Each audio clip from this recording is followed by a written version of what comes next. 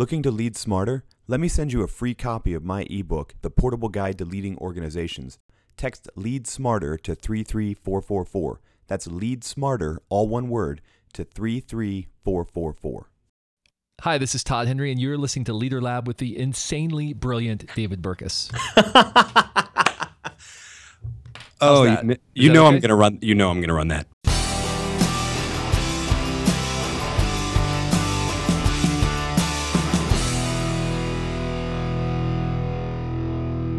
So who are you and what do you do? My name is Todd Henry, and I am an arms dealer for the creative revolution. And I know that's sufficiently vague, so I'll explain and say that I work with people and teams and help them generate ideas and help them understand some of the barriers that get in the way of great creative work and how to overcome them through strategic everyday practices. You know, every time you say arms dealer for the creative revolution, I always wonder if you have a file somewhere with the FBI or the NSA or something, because you say that so often. Probably I am quite arms dealer. I'm quite certain that arms dealer is probably one of those secret phrases that they monitor Skype for, right? So I probably do. That's what I mean. As long as we don't start suddenly speaking in a foreign language by accident or something, I think we'll be okay, right? Okay, cool. Yeah. Cool. Yeah. No, I've wondered that. Okay. Well, and then ironically, you're an arms dealer whose previous book was called Die Empty, right? So, you know, there's a lot of grotesque stuff in there, and we're not talking about Die Empty today. There's an awesome episode about Die Empty. We can talk about that and link to it in show notes, etc. But we're talking about when you're dying empty, you want to make sure that you scream really, really loud, right? Because the new book is called Louder Than Words.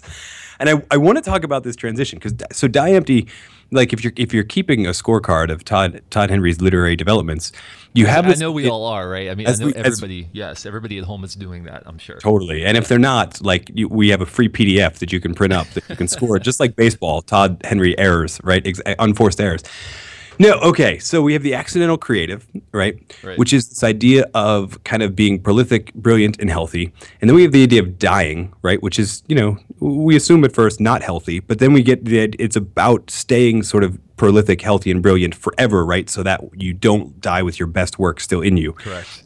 And then I think, if I may, I feel like we stepped backwards. Like maybe we put the cart before the horse. Because I'm reading Louder Than Words, and I'm going, man, this is Die Empty's prequel, right? Because this is about finding your voice. And then once you find your voice, how do you get all of your work sort of out there? I don't know if that's the realization that made you want to write Louder Than Words, but, you know, that's the story I tell myself. I guess I should ask the real story. Yeah, well, it's interesting because I sort of informally refer to these three books as the Creative Professional Trilogy, which I know sounds very enticing. It's not quite as expansive as Lord of the Rings or Star Wars or something like that, but they really do build on one another. And I'm glad that you identified that there is kind of a through line. I mean, the accidental creative really is very rudimentary. It's about organization. It's about getting your life in shape so that you can deal with the pressure that you face as a creative pro every day. So it's really about just the everyday nitty-gritty practices you need to have to deal with that pressure.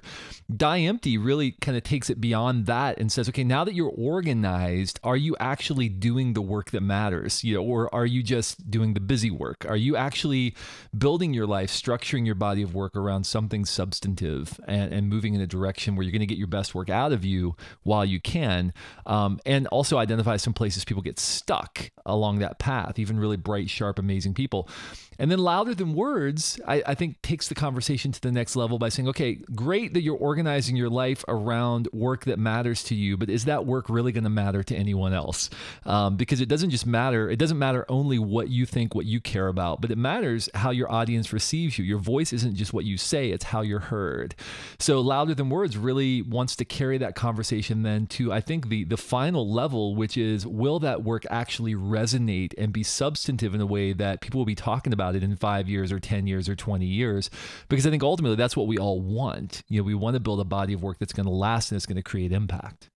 No, totally. And I think there's a huge sort of, you know, I read the book and I don't know if I have leadership colored glasses on or whatever it is, but in addition to sort of the creativity piece, what I saw in a lot of it was almost a leadership piece too, because there's the great Warren Bennis line about like the people who become leaders, whether it's leaders of a small team or leaders of a whole giant creative organization, whatever it is.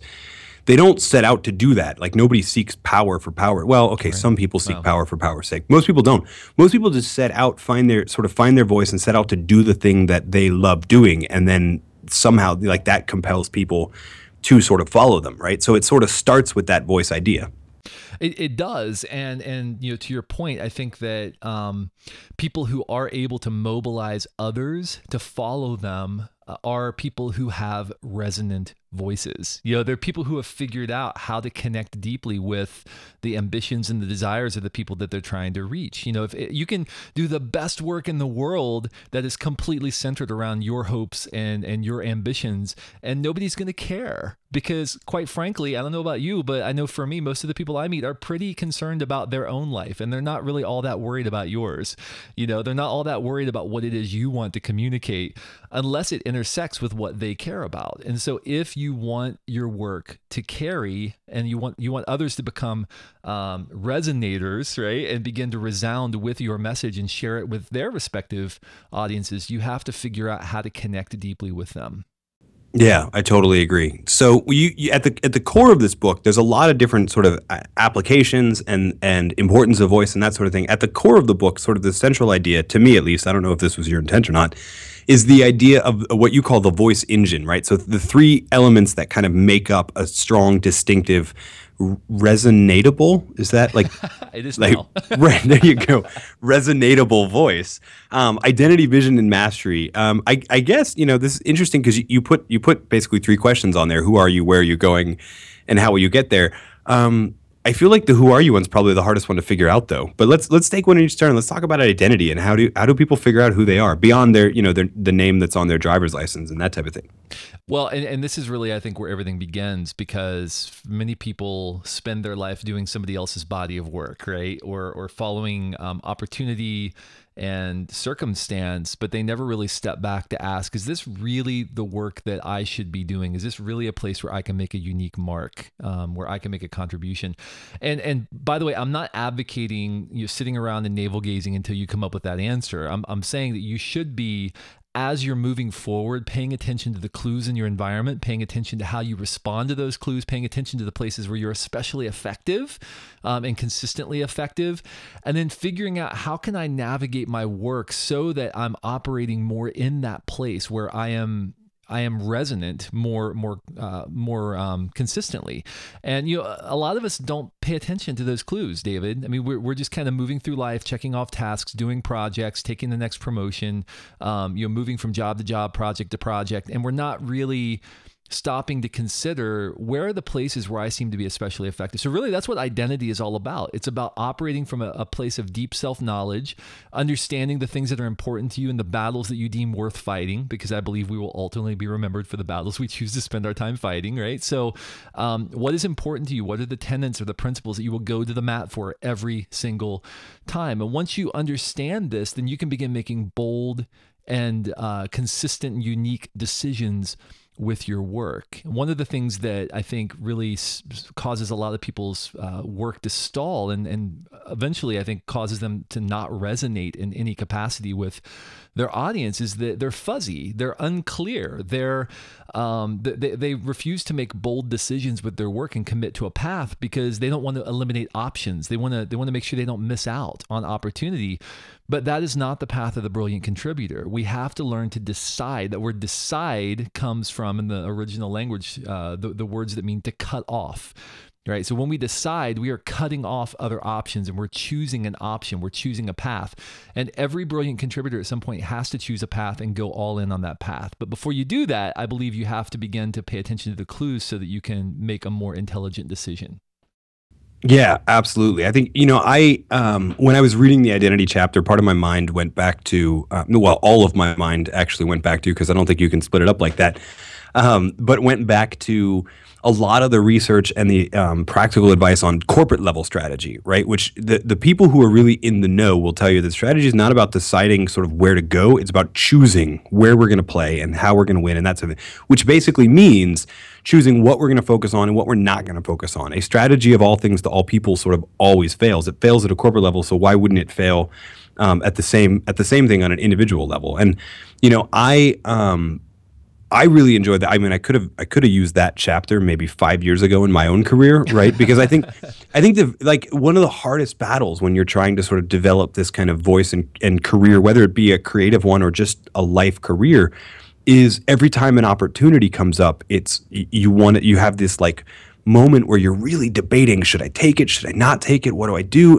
But if you have a clear cut, like, these are the things we do, these are the things we don't do. I mean, honestly, I say it so often on the podcast and on my site and all the stuff, the 3 words: leadership, innovation, and strategy. And that's for my own sanity. It basically means we do these things. We don't talk about marketing, not that marketing is evil. We don't talk about accounting, not that accounting is not important, right? But we talk about leadership, innovation, and strategy, and that's it. And then through that, then you actually have a resonatable, right, voice and career and work, because you've chosen what you don't do. It's a weird paradox, but it works. It really is, and you're making those decisions. It not only allows you to focus and funnel your resources more effectively, because we all have finite resources to spend on behalf of our work, organizationally or individually. So it not only helps you funnel those resources more effectively, but it helps you navigate toward the audience that will really resonate with what you do. And it's sort of one of the strange ironies of life that if you try to reach everybody, you will end up reaching absolutely nobody with your message. But if you really target very specifically who you're trying to reach, and you really pour yourself out to them and invest yourself, which is really, that's how I use authenticity in the book. It's not transparency. It's about investing yourself in something that matters and showing people that you really have skin in the game. If you do that, and you do it in a way that is precise and consonant, then you will attract an audience that cares about what it is you're trying to do. Yeah. And I should add, the other thing that you'll do once you know who you are is you'll be able to more accurately get a feel for that next piece of the voice engine, which is vision. Where are you headed, right? If you don't really know the directions that you do take and the ones that you don't take, right, and how to narrow down options and cut off things, you really will never get at the vision piece. That's exactly right, because great vision is always sourced in a sense of identity. It always is, because if you're not operating from a deep well of understanding of who you are and what you care about, then your vision is going to waffle over time. It's not going to be precise. It's not going to be consonant, and you're going to be constantly second guessing. And so that self-knowledge is very important and very informative to your vision. Your vision is really about, where am I going with my work, and who am I trying to lead, and where am I trying to take them? And often when we think about work, let's consider like creative work or artistic work or whatever, we tend to think that people are just operating for themselves. I'm going to make something for myself, and hopefully people will like it. And that is, again, a recipe for disaster, I think, in the long run. It might work out for the unicorns, a few outliers here and there, but for the most part, people whose work resonates are people who are also considering, who am I trying to impact through this work? Where am I trying to lead them? How am I trying to influence them? Because great work at the end of the day is about impact. It's about what kind of value you're trying to create. Your voice is an expression through a medium to achieve an impact. And I think you have to have all 3 of those elements present. And that's really what vision is about. So you have to define your intended audience. Who are you trying to reach? Who is it you're trying to influence? And by the way, I don't believe it's effective to target a demographic or a psychographic and just to think about a group of people and say, well, how do we throw some spaghetti at that wall and see what'll stick? I find that it's very helpful and effective when you're creating on a personal level, or when you're trying to figure out, how am I going to communicate my idea to someone, to think about a very specific person. Think about not a group, but an individual. When I wrote all 3 of my books, David, I had a specific individual in mind. I know it was not you. I had a very specific person in mind. I'm still waiting for my book, by the way. I'm still waiting for it. It's the next one. Good. Yeah, it's called Usage of Vowels in Everyday Life. That's the name of the awesome. But leader lab, get it? We totally get it. That's one of the reasons. Yeah, we totally get it. We all get it. Trust me. Everybody that's ever tried to tell the name of the show to their friends gets it. Have you ever heard this podcast called Letterlurb? It's awesome. It's really great. Anyway, but yeah, so I had a specific person in mind, and I wrote the book as if I was sitting across the table from that person and writing to that person. And why was that effective? Because I was able to cultivate empathy, because I knew that person. I knew exactly what they were struggling with. I knew what their aspirations were. I knew what the roadblocks were in their life. And I was able to write very specific advice to that person, knowing that if I'm precise in how I communicate, and if I'm consonant in how I communicate, because my target is so defined, then other people are also going to connect with and resonate with that work. And so I would encourage, whether you're a leader leading a team, if you're an individual and you're creating work and you're trying to communicate, if you're trying to sell an idea into your manager's manager, think about that person very specifically and try to consider, how can I cultivate empathy so that I can communicate my idea in a way that's going to resonate? Because it's not just what you care about, it's what they care about as well. It's the intersection of those two things that matters. Yeah, and that well, we were going to talk a little bit about the whole team piece of that, but then we just kind of did, right? But while we're talking about that, because I think in addition to how every individual has a voice, teams have a voice. But before we do that, let's talk about that last piece of the engine, and maybe through a team lens. But it's this idea of mastery, right? Which to me is like, only after you've cut off a couple different possibilities and you've really laser focused in on here's where we're headed, can you actually figure out what the skills that are worth spending the 10,000 hours or however many, or 20 hours if you're Josh Kaufman, but spending the time to get good at something. You can't get good at everything, right? So it's only after you've cut those things off and really sense the vision for where you're going, can you even know what things you need to master. That's absolutely true. And I would say, in addition to that, I would say that mastery is really about building credibility, because if you have identity and vision and all those things are firing on all cylinders, but you lack the credibility, you lack the platform to bring those ideas into the world in a way that other people can interact with it, then nobody's going to listen to you. And so mastery is really about developing that platform, establishing credibility, as well as again mentioning I mentioned the idea of empathy, how important empathy is, but also developing a sense of timing, because you can have great ideas and you can present your great work to the world, but if the timing isn't right, the work is going to falter. And we've seen this time and time and time again throughout history, that great ideas are presented either in a way that isn't credible in the moment or isn't timed properly. And so what we have to do is we have to pay attention to themes that are happening in culture around us, themes that are already emerging in the marketplace, that have momentum in the marketplace, and consider how we might be able to associate our idea with those themes. And this isn't about trend chasing.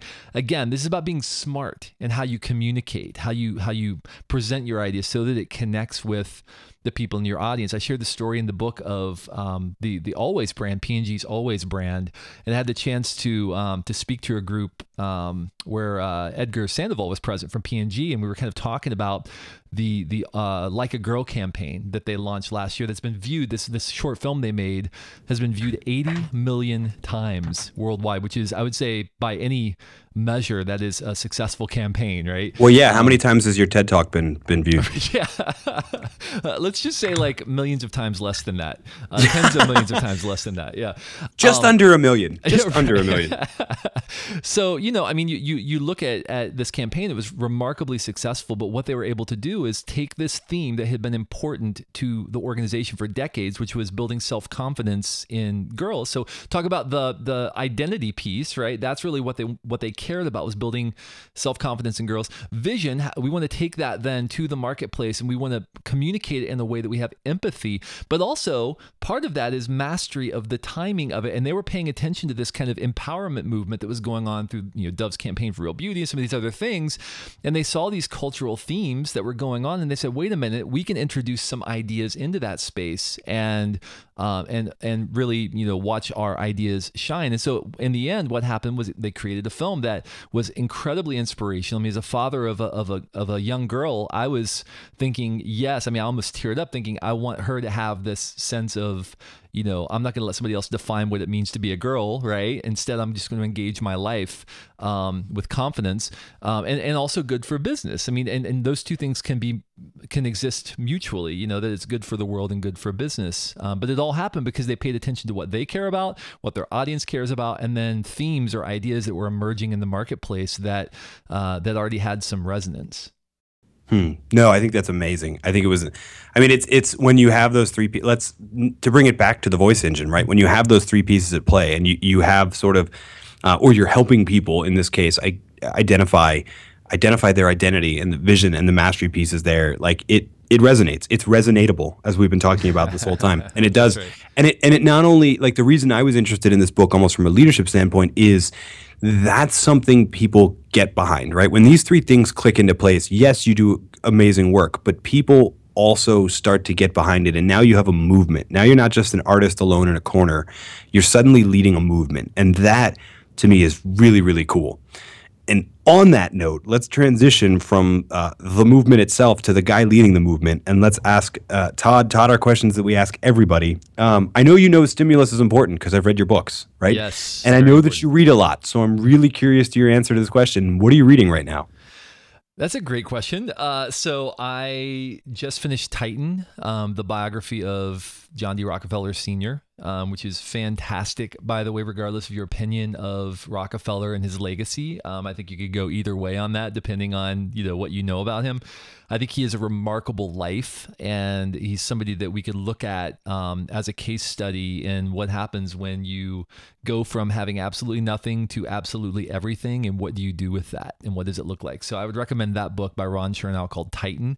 The other day, I was in a rental car for 2 hours each way on my way to and from a speaking engagement out in Breckenridge, Colorado. That's right. We feel so terrible for you. Yeah, and so I listened on the way there and back again to the Checklist Manifesto by Atul Gawande, which is a fantastic book. If you're somebody who does work that is important to you, and hopefully that's everybody listening, but that is also complex work, I would really recommend listening to this book and considering how checklists might make you more effective in what you do. It's really good. It's a quick read. Like I said, I listened to it in like 4 hours on double speed on Audible, but it's a great book. And then I'll give you one that I just finished, and I just interviewed this guy, and you probably should look into interviewing him, David. But Jeff Colvin has a new book. He wrote Talent is Overrated a couple of years ago. It was a fantastic book. He just finished a book, and it's coming out in the early August, called Humans Are Underrated. And it's a great book. It's about how, everybody's talking about how technology is going to usurp humanity, and it's going to take over all of our jobs, and it's going to be writing books and creating art in a couple of years. And, basically algorithms are going to rule the world. And he said he doesn't really believe that to be true when he looks at the research. There are certain things that humans are uniquely capable of doing that we should insist that humans do in the long run. And so he argues for that, and argues why humans will always have a place in the world, because there are things that are uniquely human that need to be done. So that's another one I would really recommend. Tom Rath's new book is fantastic, called Are You Fully Charged? I really enjoyed that as well. So that's a handful. I don't know if you want more, I could keep going, but that's a handful. No, that's amazing. You've already worn out my hand writing stuff down. And the Jeff Colvin one really intrigues me, from the guy who figured out the talent is overrated. Now I'm really curious, sort of like the maybe he's working on a rated trilogy, right? Similar to Todd Henry's creative trilogy, which please don't ever make a fourth movie where Indiana Jones meets the aliens. As long as we don't do that. Actually, speaking of a fourth movie, maybe that's our next question, right? I know you don't have to give away the store, but I wonder what's next for you. What are some of the questions that you're looking at, the ideas, now that Louder Than Words is out? Just like when Diempty was out, I knew there were ideas you were looking at that led to Louder Than Words. What kind of questions you're asking? What's next for you? What are you looking for? I'm exploring. I'm exploring in a similar vein of our conversation about Jeff Colvin's new book, only obviously from a slightly different perspective. I'm really exploring how we are losing our humanity in the midst of our technological scurry for better, faster, more efficient. And, so that has really been obsessing my brain for a long time. I really feel like our technology is disrupting our biology, but not in a good way. And I think I'm afraid that we're going to get to a point where we reach a point of no return when it comes to, social interaction, technology, that we're training ourselves to be human in a different way. And I'm not entirely convinced that it's all good. And so I'm sort of exploring some of that and how that affects our creativity, our ability to collaborate, and ultimately our ability to do great and substantive work. Because I think that, our baseline has been elevated to the point where we're suffocating all the passion and serendipity and joy out of our work. And so that's kind of not to end on a downer, but that's kind of what I've been exploring, and some ways that people are dealing with that, and how to be more effective at dealing with that. No, I think that's really cool in an age where where all of our screens are sort of uniting now, right? Where they can hand off to each other and whatever, and maybe they're uniting against us, right? In the sense of getting that margin to do the great work. I think that's awesome. Deep questions with Todd Henry. That's really cool. So we'll be looking forward to that. In the meantime, the book again, Louder Than Words: Harness the Power of Your Authentic Voice. It's got a super cool cover, and do yourself a favor when you buy it, turn it to the side and look at the spine. There's some really cool stuff they've done with that portfolio logo. Awesome. I love it. I'm a book nerd. So Todd, thanks for that. And thank you for joining us inside the Leader Lab. Thanks, David. It's great to be here. And thanks again for consistently shipping great work into the world. I really appreciate all that you do.